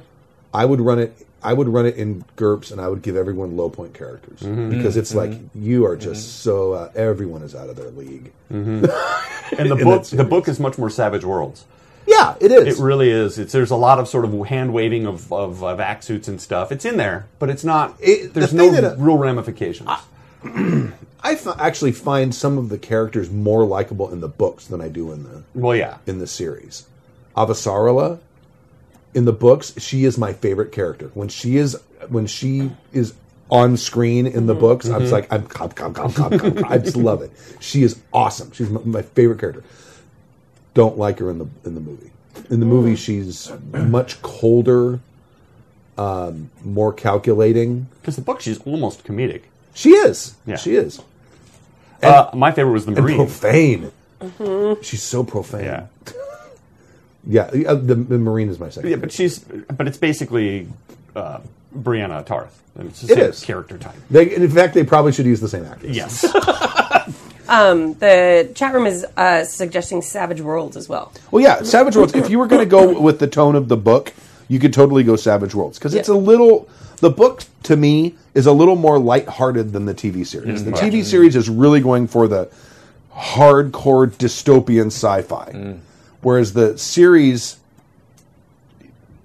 kind of skirts that, but is more. It doesn't become like space opera, but it does. It is more sort of action packed, and it is probably a little more on the pulpy side. So, but if that's your frame of reference, is reading it, you could Savage Worlds in this one case would be an acceptable system. My first reaction, to this would have been to actually. I can feel them burning their pitchforks. I love poking at the Savage Worlds people. It's a good system. It's a good system, and you could do that totally. My first sorry. The chat room is insisting that I give credit to Kadave, who gave out the Savage World suggestion in the chat room. I'm sorry for just saying the chat room. I'm supposed to call out names. Oh, it was Dave? It was Dave. So there's a seat right there. Yeah. Why aren't you here? He can't. He's got a tribe to feed. Yeah. Oh, yeah. My first reaction was actually, if they really wanted to do the research, was to go and find the old space opera game system. Because oh my goodness. Well, no, you say that, but nowadays that stuff isn't that hard anymore. I mean, rolling out the characters and stuff, but it addresses it's exactly worse. that kind of world. Dude, it's worse because we're not Plus, used have to you it. played Okay, I'll just say this. I kicked in for the RuneQuest Classic Kickstarter. Yeah. Thinking, oh my god, this is great. I get RuneQuest back. I'm so excited about this. I can't wait to run a game. I started reading through it. I was like, oh my god, how did I ever play this when I was a kid? It's nothing but Charts. charts and math and rules. God, and it's full of charts. Like, nah. I understand. Because I was thinking that too. I was thinking, wow, it sounds like space opera, but... That was Marco. Thank you very much, Thank Marco. you. Polo. Response to Salty Guy from Gurkuman. I think it's my turn. It is. Now, go ahead and start reading and I'll interrupt you. Yes, okay.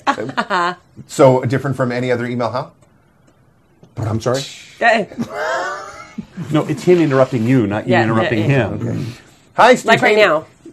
Oh, nice. Oh, thank you. Good one. Huh? Hi, Stutanian and the Jacker Hounds. Insert. Oh, I'm sorry.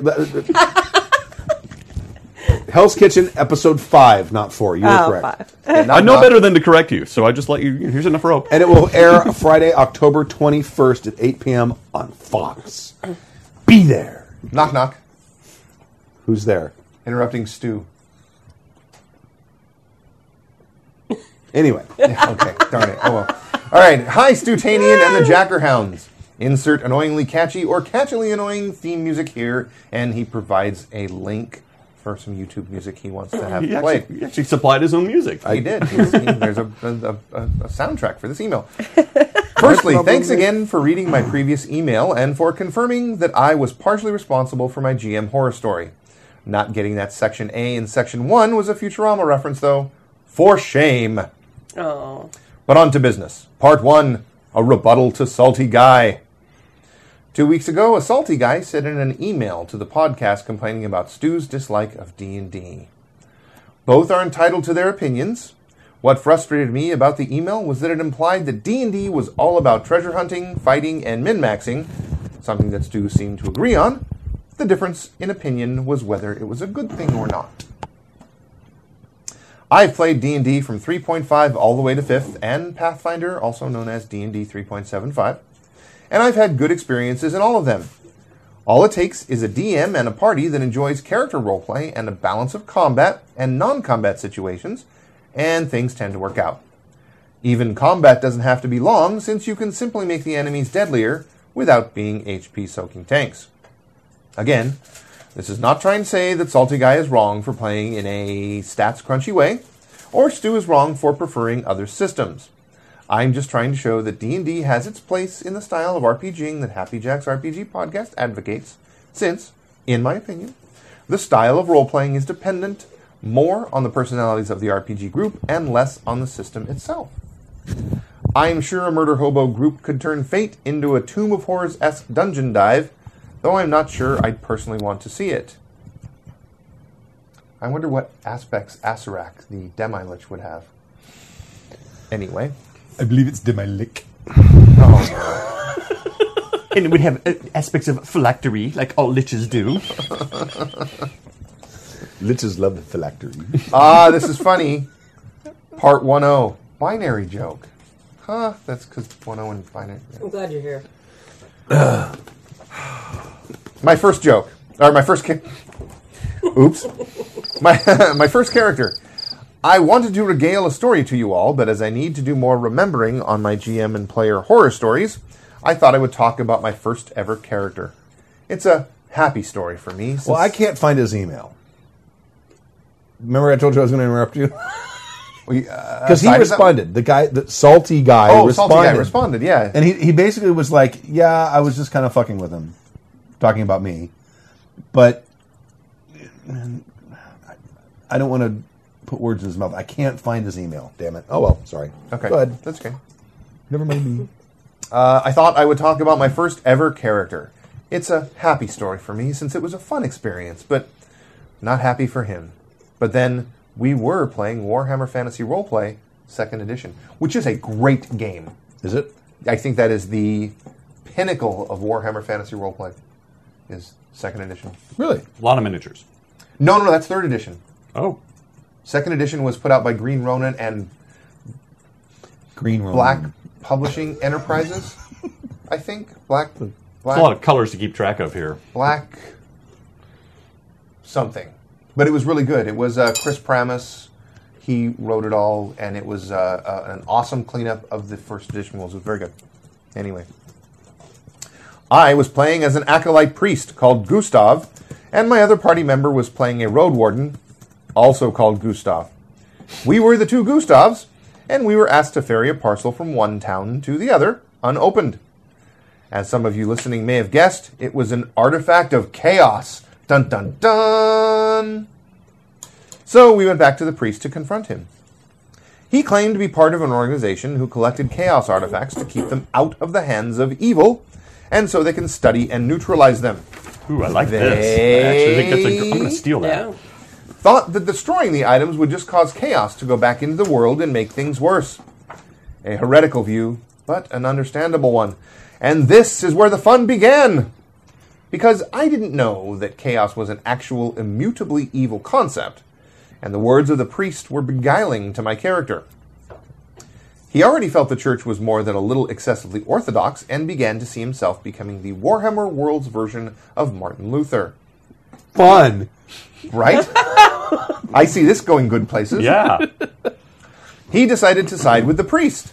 The issue was that Gustav the Road Warden was a goody two-shoes. And when my character tried to brain him so we could take him with us, he spotted me and shot me in the face. Damn. Ooh. Then he took the priest prisoner and called for the witch hunter. Ooh. Eventually, the wound healed. My face is shot, wound healed. It's happened. Like, What happened to your there's face? real I got world- shot. Yeah, there's real world precedent for that. Sure. Eventually, the wound healed, and the witch hunter was waiting for me. He'd already taken testimony from the other Gustav, and he listened to mine. Eventually, he made a judgment. I had confessed, and he sympathized. I hadn't known what I was doing. The priest had deceived me, and that Sigmar would probably be merciful. However, the only option open to him would be my execution. And so, in the midst of his home village, which was in the process of being burnt to the ground, Gustav was led to the dock by the river, and while he tried to jump before he was shot, the aim of the soldiers was just too good. Well, with a character arc as good as that, it's no wonder that I'm still into the RPG hobby now. Thanks for reading, Joseph Gurkerman. P.S. The other I almost said the other Gurkerman. Yeah. The other Gustav bounced back from this, finding another traveling companion and going into further adventures. That is, until his friend went insane and began hallucinating a giant talking skeleton. But that is another story. P.P.S. Drank. Woo. It's drinking time. I'm out. There's a...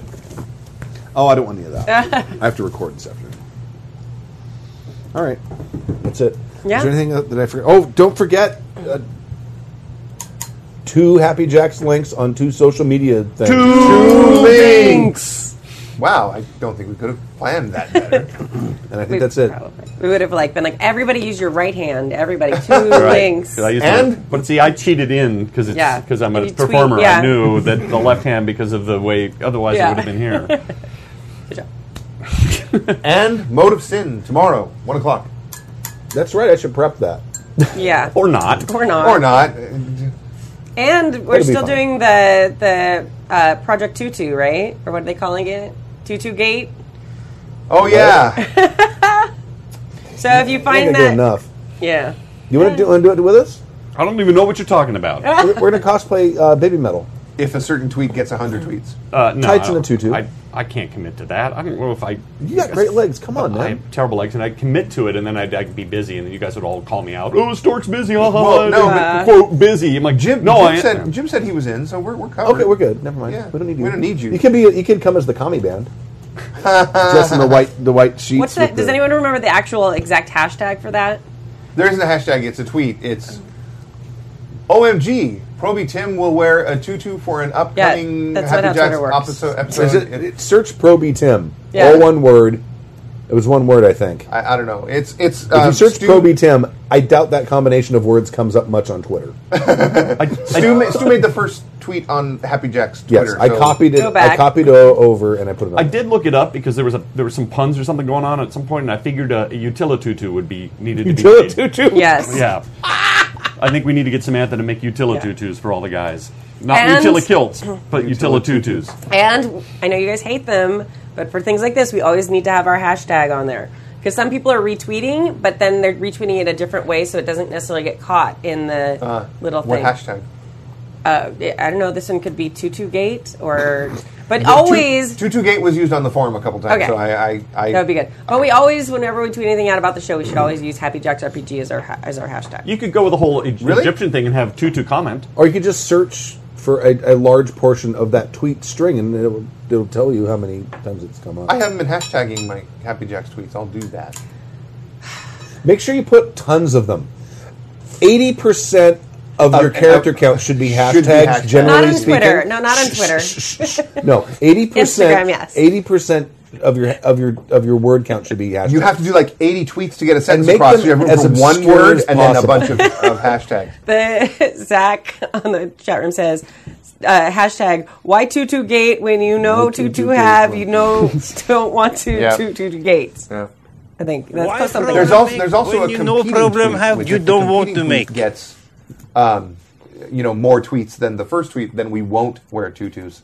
So if you're really opposed to the idea of seeing Stu, Jib, and I in tutus, you can retweet that Anti-tweet? one. No. And you can And anti-tweet. the anti-Tutugate. the No bottom, one's going to do that. the bottom line is either way the show gets a All bunch right. of. All right. And I found on Amazon, I found large men's black tights, which we'd need, and then there's red and black tutus. Oh, nice. Yeah. The problem is going to be the torso stuff, because that stuff is Yeah. almost like armor. Yeah. You could do just like a leather We'll biker just jacket. we'll just And put bedazzle. that. No, we'll Yeah. just bedazzle like red tank tops or something. It'll be amazing.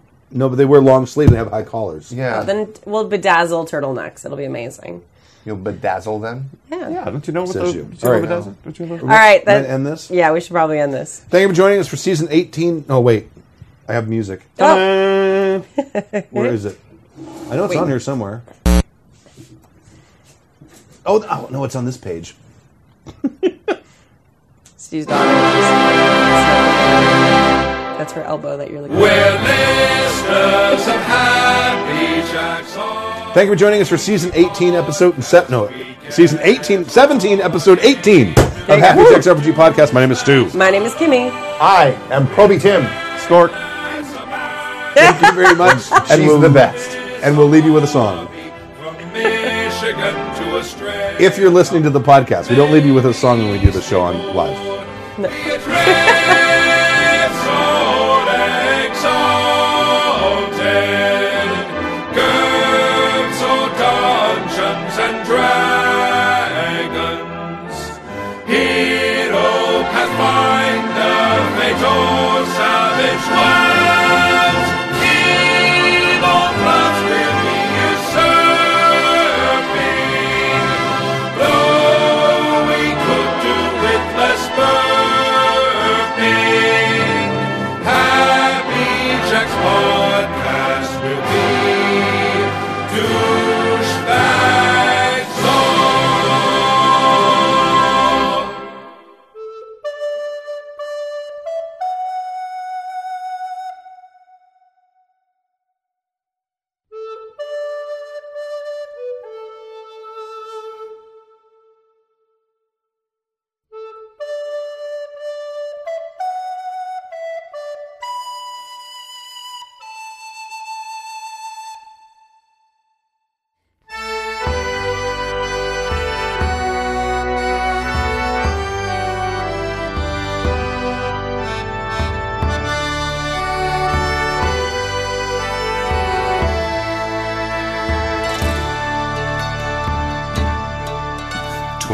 down by Killarney's green woods that we strayed.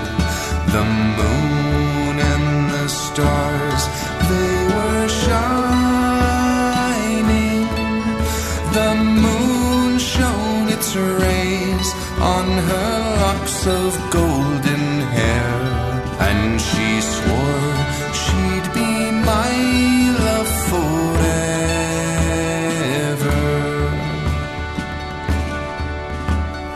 Red is the rose that in yon garden grows, and fair is the lily of the valley, and clear are the waters that flow from the point. But my love, she is fairer than any.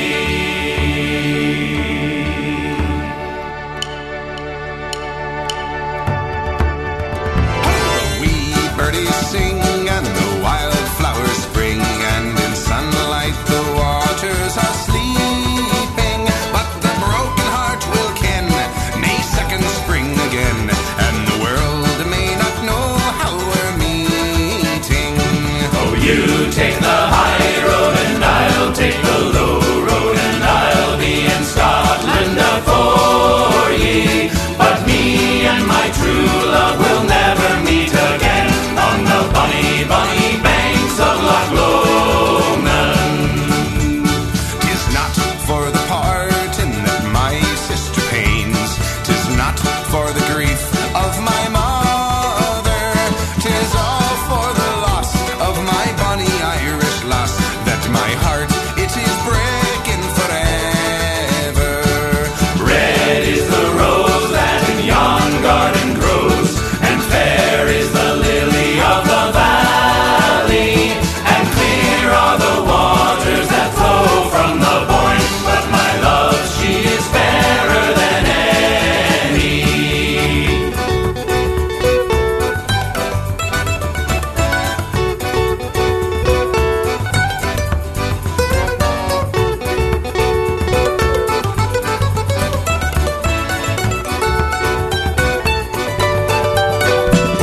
By yon bonny banks and yon bonny braes, where the sun shines bright on Loch Lomond, where me and my true love were e'er one to gay, on the bonny, bonny banks of Loch Lomond.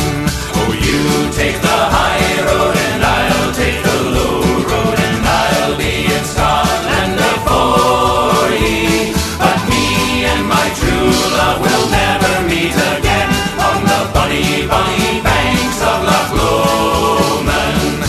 Red is the rose that in yon garden grows, and fair is the lily of the valley, and clear are the waters that flow from the point. But my love, she is fairer than any on the bonny, bonny banks of Loch Lomond.